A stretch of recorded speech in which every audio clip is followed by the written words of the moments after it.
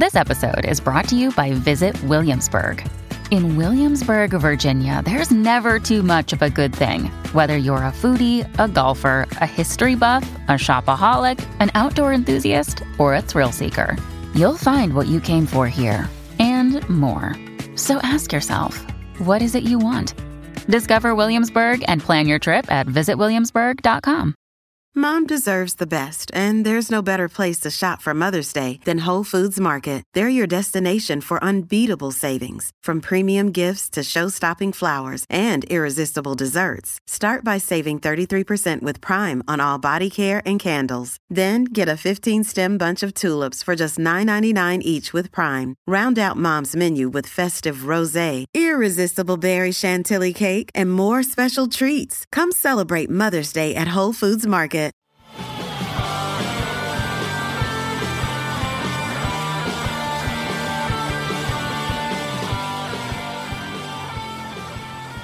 Johnny, I know you're really excited about this interview with Dr. Warren Farrell. I had picked up his book, The Boy Crisis, and it was phenomenal. And the data and research that went into it certainly paints a story that we all need to pay attention to. Pretty eye-opening. Hey, this is The Art of Charm, a podcast dedicated to bringing you actionable tips and strategies on how to boost your emotional intelligence, connect socially, and master conversation. I'm AJ. And I'm Johnny. Today we're airing part 2 of our Parenthood series, a series where we talk about parts of parenthood that frankly aren't talked about in our culture openly. Last month, we focused on motherhood with Dr. Alexandra Sachs, who unpacked a fascinating term called matrescence, which turned our idea of motherhood on its head a little. And to hear it, head on over to episode 760 to check it out. On the heels of Father's Day, we are, of course, taking a look at fatherhood. And our guest is Dr. Warren Farrell, the author of several books, including Why Men Are the Way They Are and The Myth of Male Power. And of course, most recently, The Boy Crisis. His background is in political and social science with a focus on couples communication and fatherhood. And Johnny, you've been wanting to get Warren on the show for a while. How'd you get turned on to Warren's material? Well, in this space, a lot of what we hear about the young men that come through is quite alarming. And I wanted to get some more research and understand our clients better. And Warren's book certainly helped me with that. Well, I'm eager to learn what the boy crisis is and how fatherhood has changed since we were kids, because it has, and correct me if I'm wrong, Johnny, Warren has been studying this change. He certainly has. And as we know, everything has changed since we were young because of the technology involved. And certainly that technology is going to play a role in fatherhood as well. Next week, we have a reminder, is our Q&A episode with us and Michael Harold, one of our coaches here at The Art of Charm.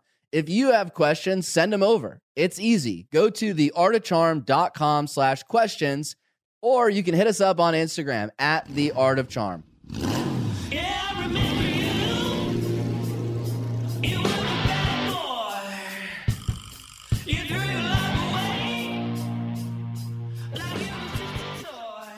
Obviously, the title, The Boy Crisis, is shocking on its face. What made you decide to sit down and write about such an important issue?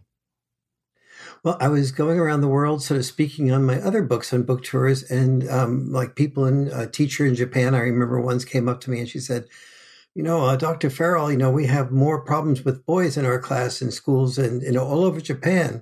We're having problems with the boys more than the girls.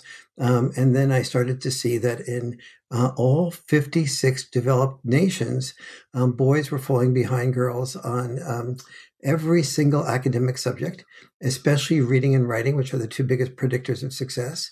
And so I said, developed nations, what do developed nations have in common? And I realized that they had in common, they had enough mastery over survival that they could give more permission for 2 things.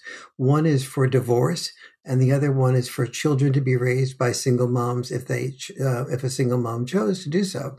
And so I started looking within those 2 groups of populations. In those 2 demographics, the boys that were having the problems were the ones that were children of divorce who had minimal or no contact with their dads. And so that I saw that the boy crisis resides where dads do not reside.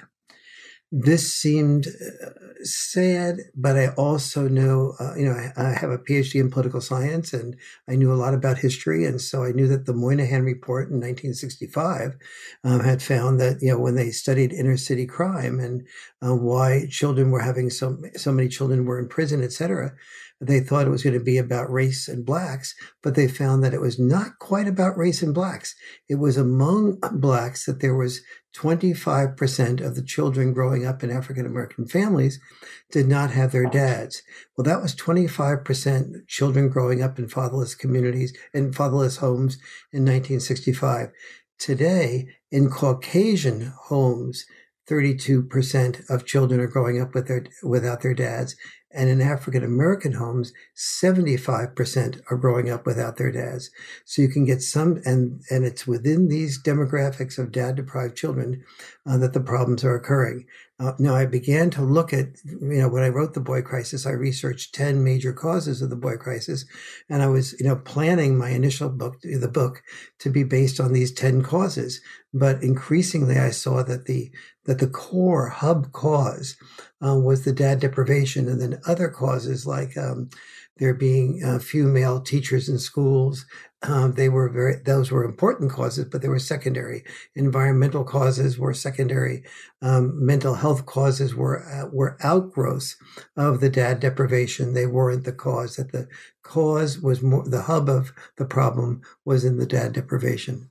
Now, you talk about the purpose void in the book, and I found that to be so remarkable in a number of ways, and we'll get into that. But what do you mean by the purpose void? Historically, boys have had two senses of purpose. One was they were given social bribes to be called heroes, to be willing to be disposable in war. And so if you were, if your son was, a nice, strong guy, you maybe encouraged him to become a Marine to fight against the Nazis in World War II. And, and then even if he died, you didn't want him to die, but if he did die, he knew he'd be considered a hero. The second group, second sense of purpose was to be the sole breadwinner.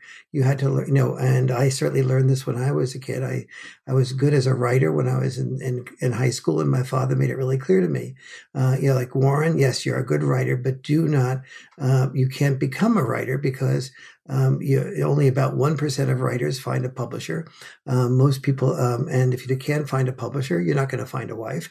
So I said, well, what's the proof of that? And he said, well, look at Zelda Fitzgerald. She loved F. Scott Fitzgerald, but she made it real clear to F. Scott Fitzgerald that until you have your first best-selling book, we don't get married. And so there were enough hints of that made me realize that that I had to not do what I wanted to do. I couldn't do what my passion was, because if my passion was to be a writer, or for other guys, a musician or an artist, that the word starving artist was around for a reason. So that was really clear to me. And so boys and men, we got the second signal, which is, if you want to be eligible as a dad, you have to do something that's going to pay, that's going to have predictable, dependable income. So not because you love it, but because that's what it will take to support, to attract a woman who wants to have children, and to support the wife and children if she decides that she wants to be full-time involved with the children or part-time involved with the children. So if they're driving it, if you call it an Uber, the chances are fairly good that about 90% of the Uber drivers are male. They're not doing this because it's about power. They're doing this to be able to either to earn enough money to do the things that they need to do in their life. And something that struck me culturally, to any of the first world nations, there was a specific term, two fathers who basically worked themselves to death. Yes, absolutely. In Japan, there's the death from overwork. The name for that is karoshi, Karoshi. So the wisdom of the youth in Japan is that the normal pathway of becoming a man to try to get to the top of the ladder is a way of committing suicide or doing death from overwork. And so that's, and that's one of the reasons that many of the young people are not motivated, because, They know that traditional pathway to becoming a man was that men have learned to define power as feeling obligated to earn money that someone else spends while they die sooner. And the young Japanese males are saying, no way, I'm out of that. That's not a ball game I want to play. And they recognize that is not about power. But I want to go back to something that you asked about the purpose void. I was mentioning two senses of purpose that boys traditionally had, which was the warrior or sole breadwinner. Today, we have fewer men that are needed in war, and we have fewer men that need to be sole breadwinners because women are helping to share that burden. And so what we have is so therefore a purpose void for many men. And the purpose void is actually a wonderful thing if you have a father and a mother that can help guide you to discovering your sense of purpose and then help you to have the discipline to achieve that sense of purpose.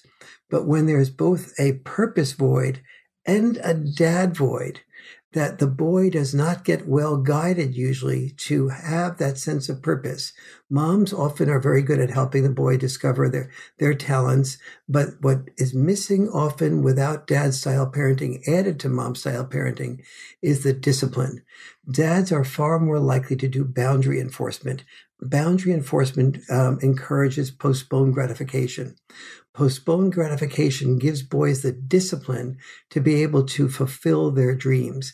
If a boy has a lot of dreams or a girl has a lot of dreams, but they don't have the discipline to fulfill it, each time they go about trying to get their dreams, he wants to be an actor, he wants to be a basketball player, he wants to be top-notch in school, valedictorian. He continues without the discipline, he continues to fail. After a while, he becomes afraid to dream. So he notices that he's not getting good feedback from his teachers, from his parents are not proud of him in the way they are maybe of his sister or some kid down the block. And the boy feels a bit ashamed. When it comes to boy-girl time, the boy starts feeling like, gee, the girls are not dating, they're dating all the winners and, the football players, the student body presidents and so on. They're not dating the losers like me. So he can't get any satisfaction sexually. So he begins to withdraw into porn because porn is access to a variety of attractive women without fear of rejection at a price he could afford. And so he starts, but the problem with porn, aside from the moral issues, is that he becomes addicted. His dopamine only becomes stimulated by increasing amounts of doses of more risky behavior with females. And so then he gets to the actual first real life woman, and he begins to find that real life woman is feeling treated like an object because she is.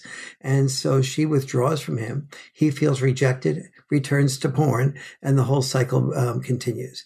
And in the meantime, the anger that festers in this boy, if he's a single mom boy, he's usually sensitive. And he then becomes very sensitive to being rejected and very angry that girls are not interested in sensitive boys. They're interested in the performers and the winners, not the sensitive boys who are the losers, from many girls' perspectives. And so these types of things create this festering hostility. Two things you brought up there. One, this role of the risk taker, the warrior, and even the breadwinner is dying. It's evaporating. It's not something that is available to us as society advances. With automation, there's less and less risk out there in the workforce. And on top of it, you're seeing pay become more and more equitable. And there are relationships where oftentimes the male is not the sole breadwinner, let alone the one who is bringing home the most money. So that's creating this void. And then the other thing I want to touch on is, and obviously we're here in Hollywood, so Hollywood is not doing us a service either in their portrayal of the hopeless, hapless dad who doesn't really have a role other than being the bumbling idiot. And obviously, that's carrying on in our minds as, okay, that's the role that a dad has, which clearly is not serving the boys or the girls that they're raising. Yes, this is a perfect lose-lose situation.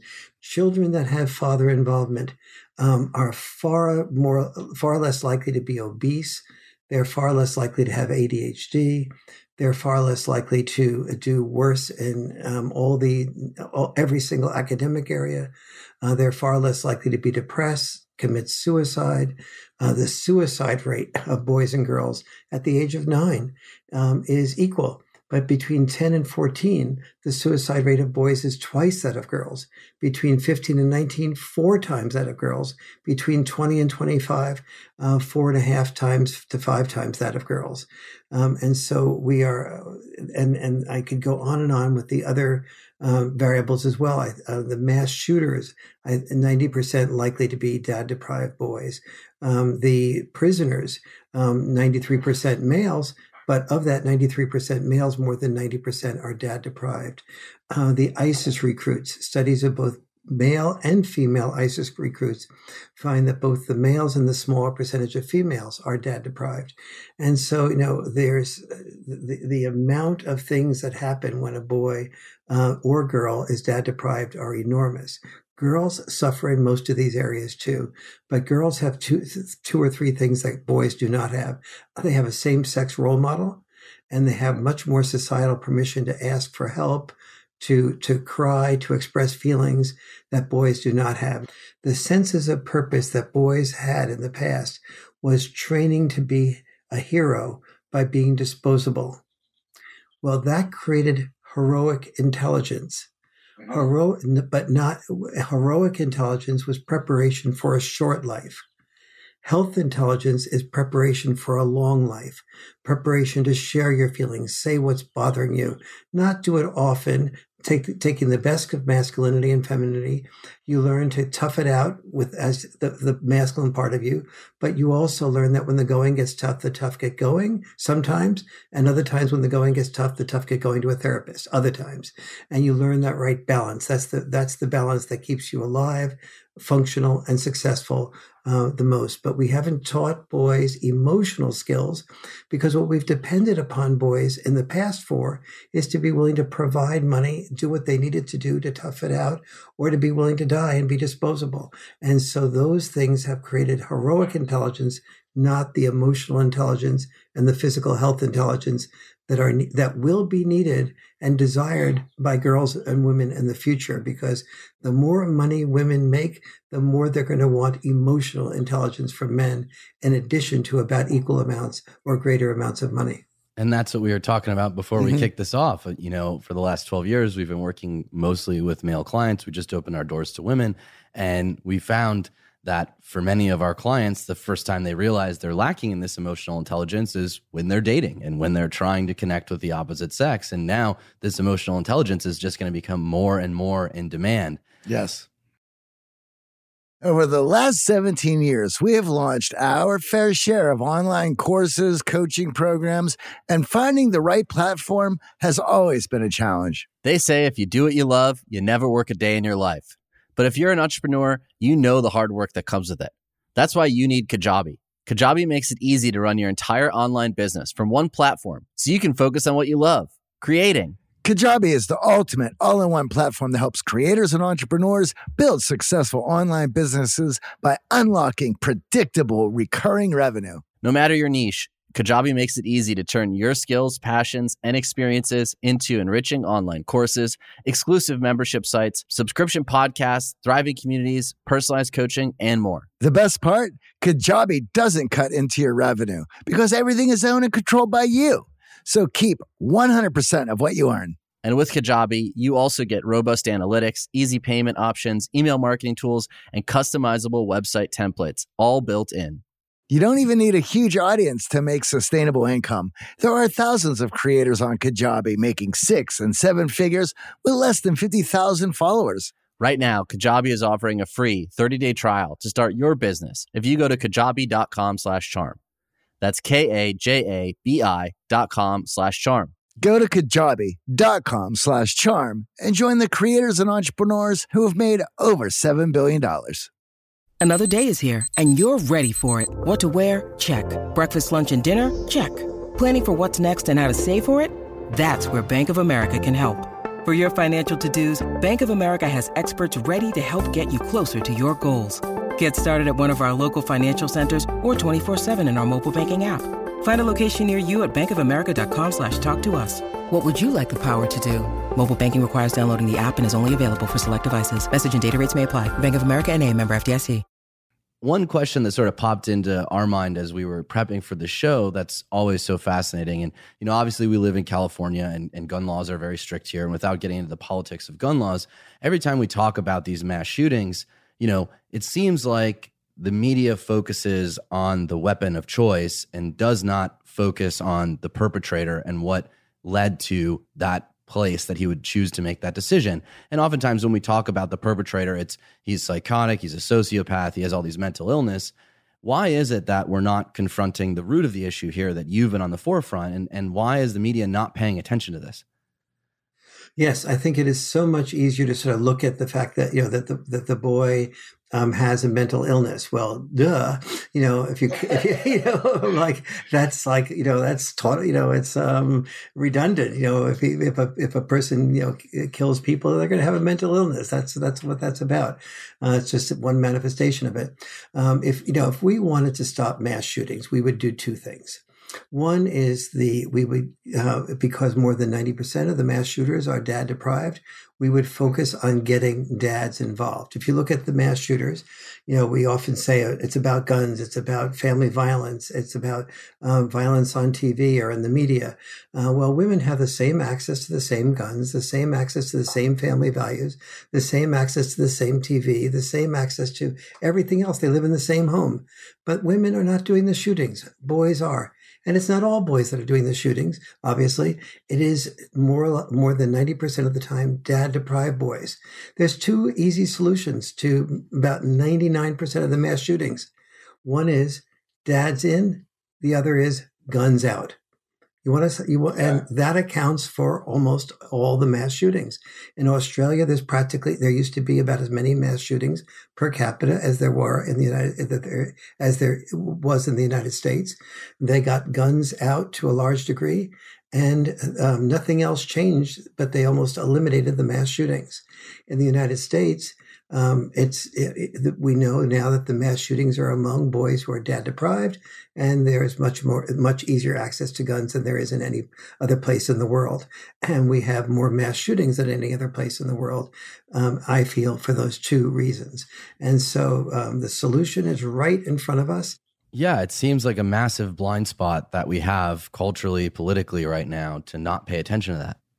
Yes, and boys who don't have their testosterone channeled constructively, usually by a dad and mom together, will almost invariably channel their testosterone destructively. One of the dynamics between moms and dads is roughhousing.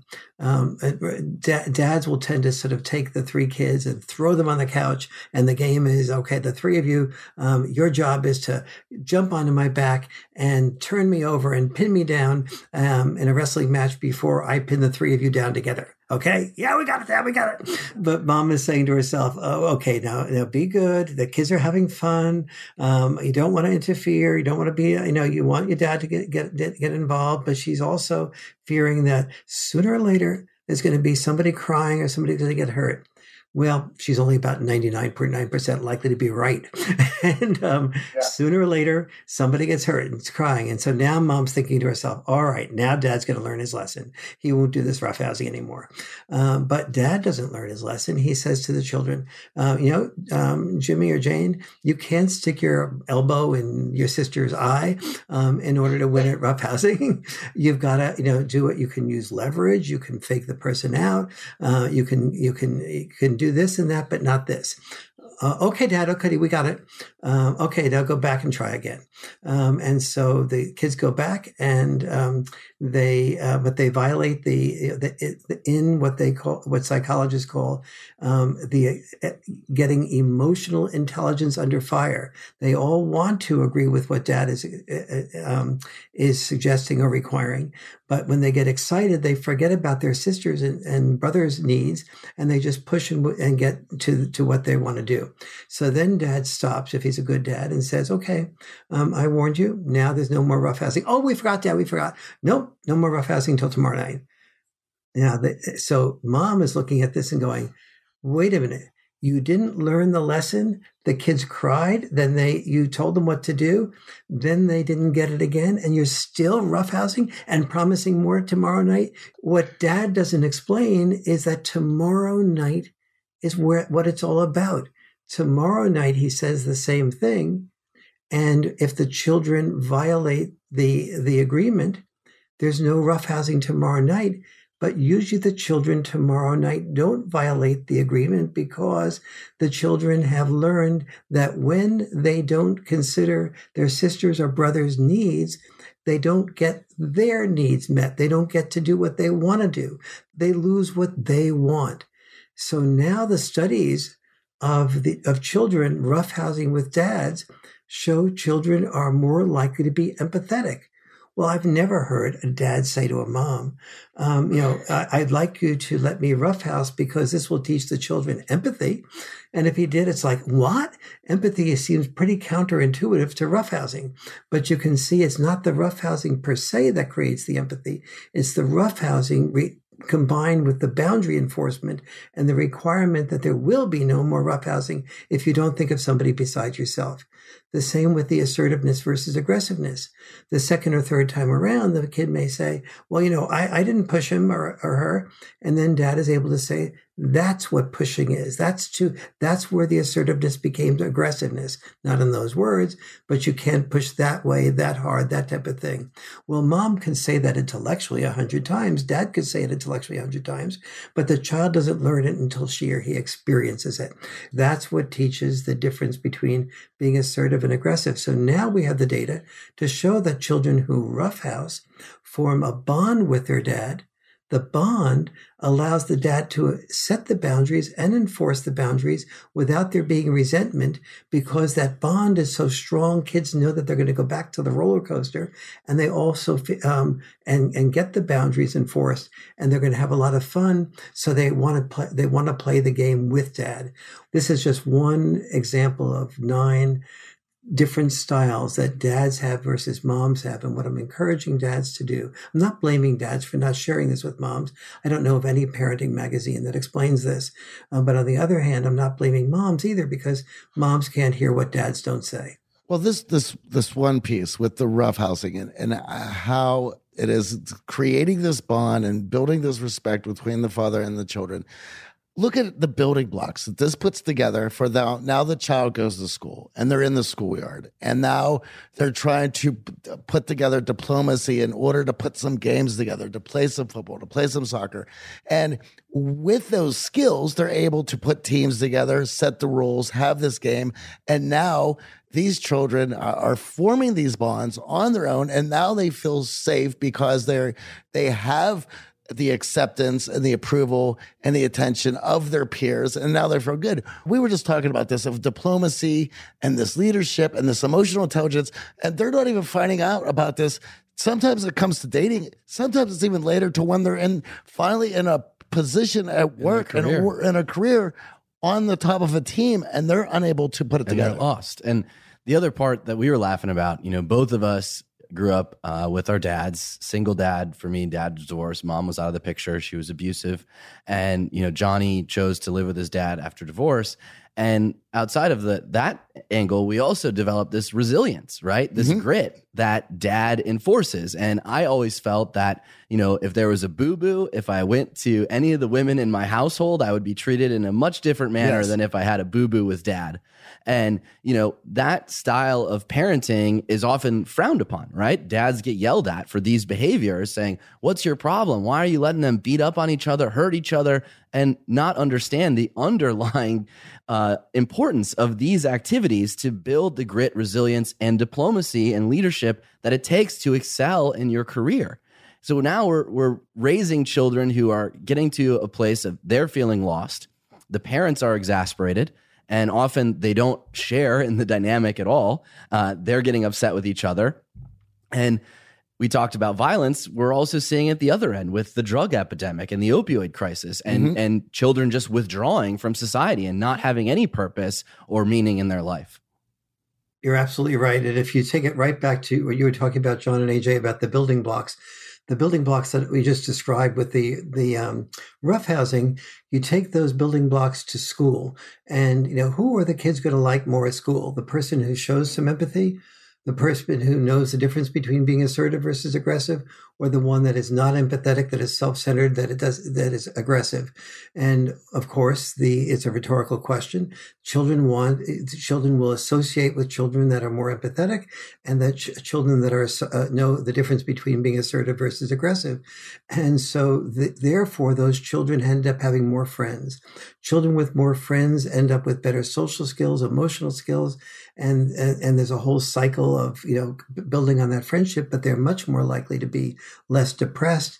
They're more likely to sort of feel good about themselves, succeed in school, have the energy to complete things if they have the postponed gratification as well. And so you have a much happier child. The withdrawal, the anger, the hood over the head, the taking of drugs, the being able to be seduced into doing something destructive. And so we, as I said before, the Moynihan report, we saw this, the Coleman report, we saw this over and over again. We have seen this effects of dad deprivation, and yet no one is paying attention. Warren, the statistics, the data, the research, it's in, and there's a problem. And as we move forward with the technology that we have and with everything that we know, and the work that you've done, what have you seen and where that we can do to help this situation? Well, before we get there, I just wanted to tackle, because we lightly touched on this with the porn problem that you were talking about earlier, but this is not just porn. We're looking at this dopamine system that is being manipulated, and a lot of us aren't even aware of it. It's invisibly happening with these devices in our pocket and all of these distractions that are wiring our brains for behavior that is not healthy. And you talk about this in the book, that this inhibited dopamine function in the brain leads to a cascade of issues for boys and girls. And I'd love for you to talk a little bit more about that, because I know it's been something that Johnny and I have talked about a lot on the show. Yeah. And I don't think enough people realize it.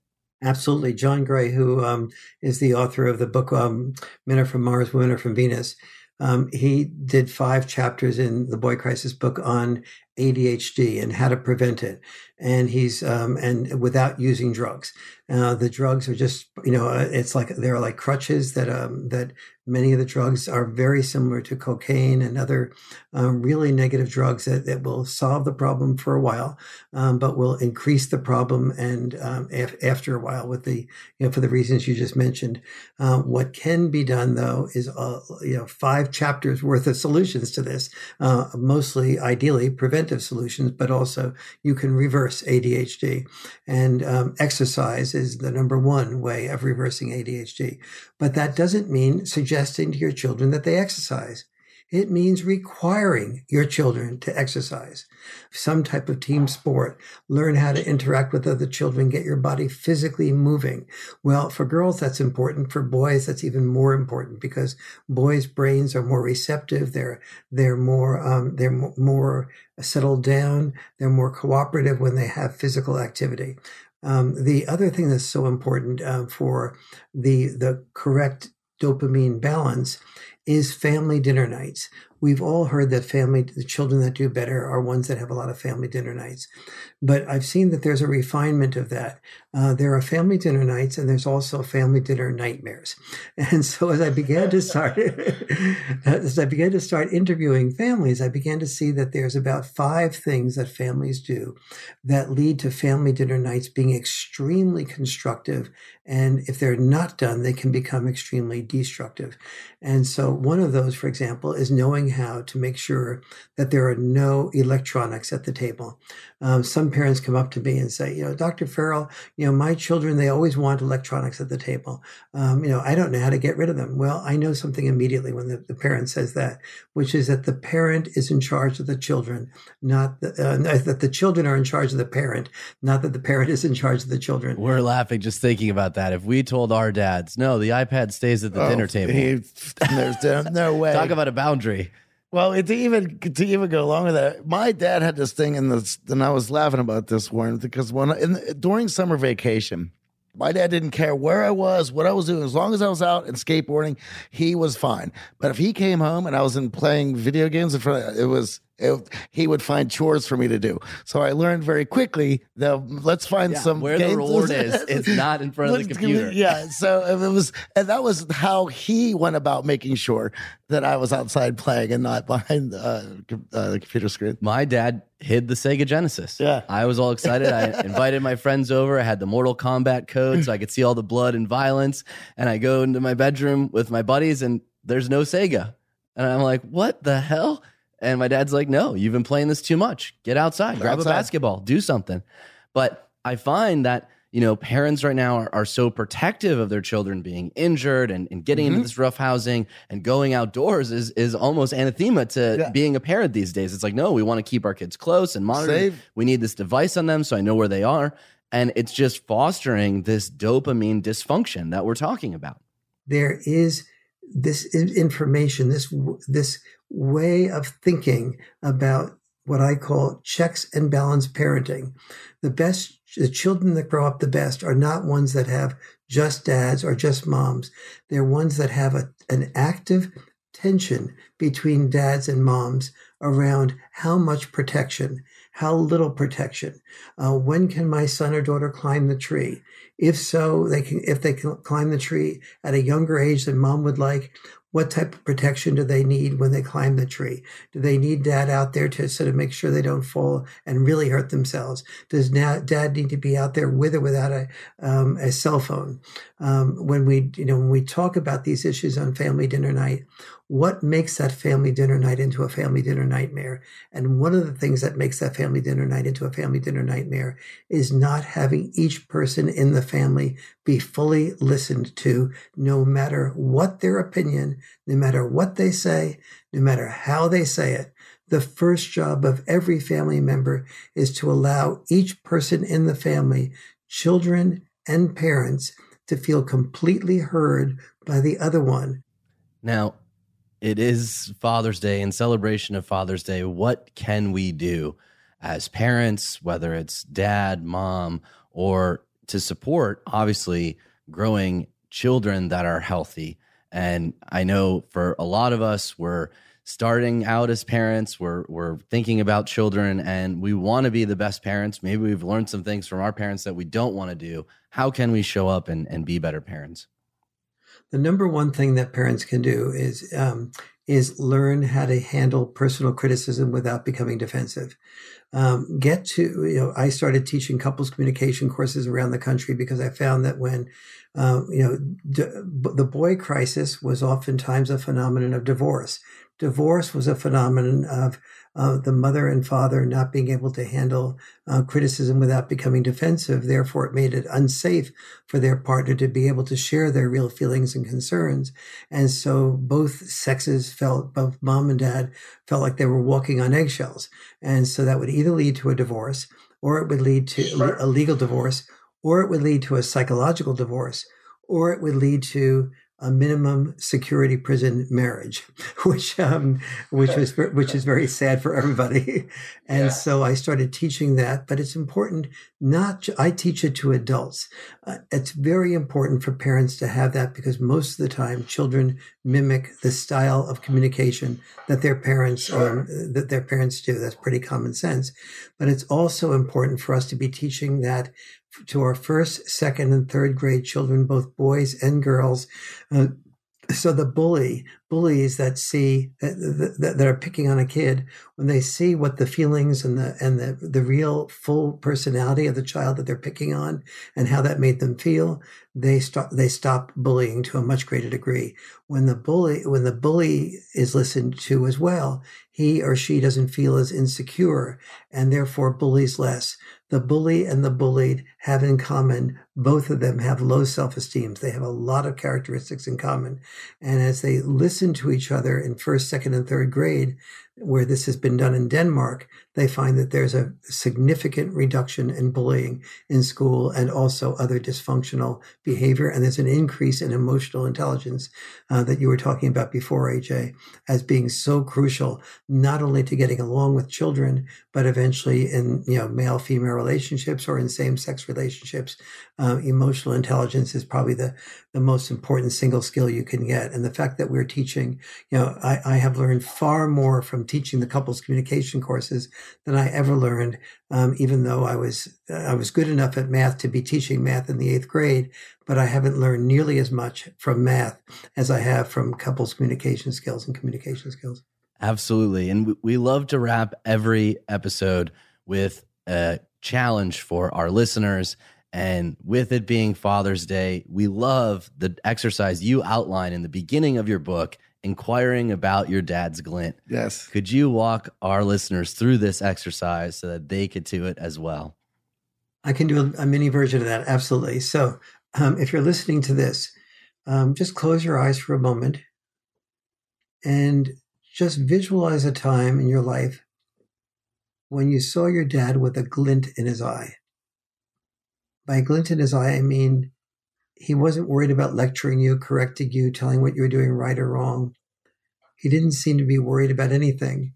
For those few minutes, maybe he was telling a joke he told a dozen times before, or a story he told a dozen times because he knew that when he told that story or that joke, he would feel like people would laugh at him, and that relaxed him, and he knew exactly how to tell it. Or maybe he golfed, or maybe he fished, or maybe he sang in a chorus, or maybe he played a musical instrument, or maybe you didn't ever see that glint in his eye, but you saw it in a picture of your father when he was just on a honeymoon with your mom, and the glint in his eye you could see in that picture. Maybe you didn't know your dad.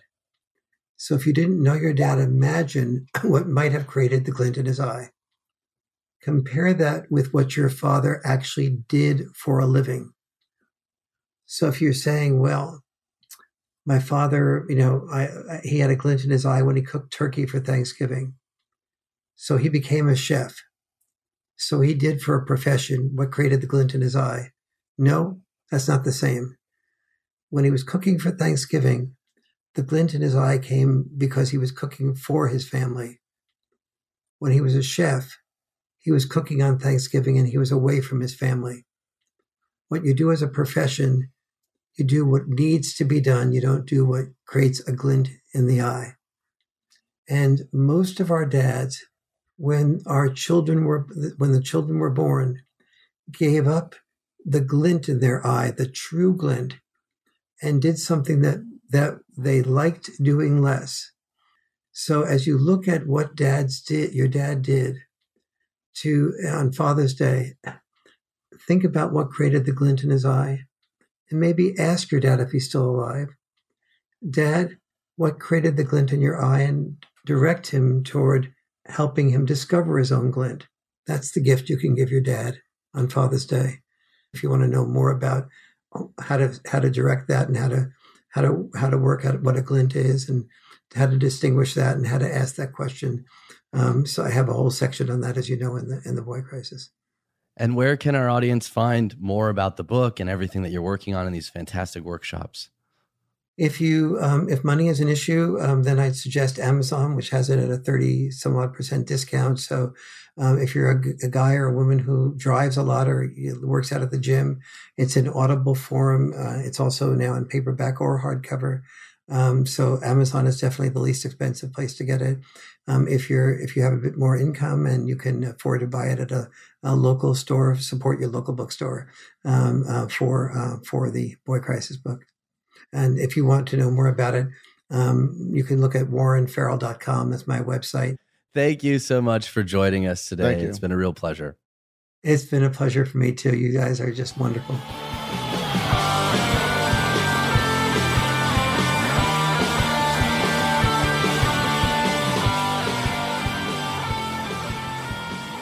What an episode with Dr. Warren Farrell. Yeah, I've been looking for that for months. I recently had finished reading The Boy Crisis, and I was amazed because there's so much stuff, there's so much data and research that's gone into that book, but yet no one wants to talk about it. And then he has had a career and persevering through of carrying this message to get some attention for it so we can have this conversation. And it's been difficult for Warren, but it's obvious, you can tell through this conversation of how important this is to him and how much he cares. And, there's a reason why we should be caring. Well, because what Boys Who Hurt hurt us. And so this is the reason why we all need to pay attention to this, because we all have these young men in our lives who need this direction. And he even talks about just the importance of having both parents involved. Yes. And that influences both the girls and the boys. Obviously, the boy crisis is pressing. And I know for us, anecdotally, we have been on the front line, so to speak, of this crisis, working with clients who come from single parent households, who have been protected, who haven't built the diplomacy, the emotional intelligence through the rough housing and the interaction with strong male role models in their lives. And all of a sudden, they're struggling in their career. They're struggling to make friends. They're struggling in their dating life. All the things we talk about here on the show. Well, we're now at a place where health intelligence and emotional intelligence need to replace hero intelligence, because as he was saying, that we're now at a place where we're looking for the long haul. And I even have friends who say, had I known I would have lived this long, I would have treated myself better, right? It's like health intelligence. And as we move forward, you want to be there for your children. As we move forward, you want to be there to create this legacy. And then as we move forward, you want to be a positive influence in your community if we expect society and civilization to continue to advance. Now, I know we celebrated Father's Day last weekend, but reach out to your dad, find out about that glint. What a fantastic challenge to end the episode. Let us know what you enjoyed about the episode. You can send us our thoughts by going to theartofcharm.com/questions. Where can they email us, Johnny? Yes, you can email us at questions@theartofcharm.com. You can also find us at social media at The Art of Charm. Also, I am there and AJ is there. AJ is there at AJ Harbinger, and I am there at AOC Johnny. Next week, we are really excited to be bringing on the one and only Michael Harrell, coach here at The Art of Charm, who works behind the scenes so hard to prep us for all these amazing guests and interviews and shows.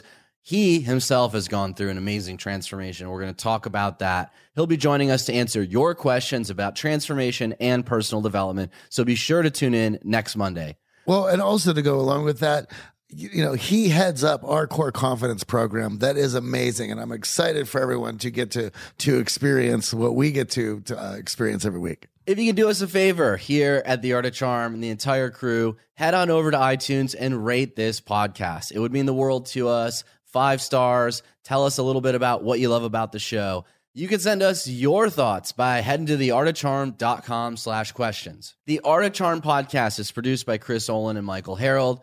This show is recorded at Cast Media Studios in sunny downtown Hollywood. Engineered by Danny Luber and Bradley Denham. All right, we will catch you next week. Have a great weekend. See you guys.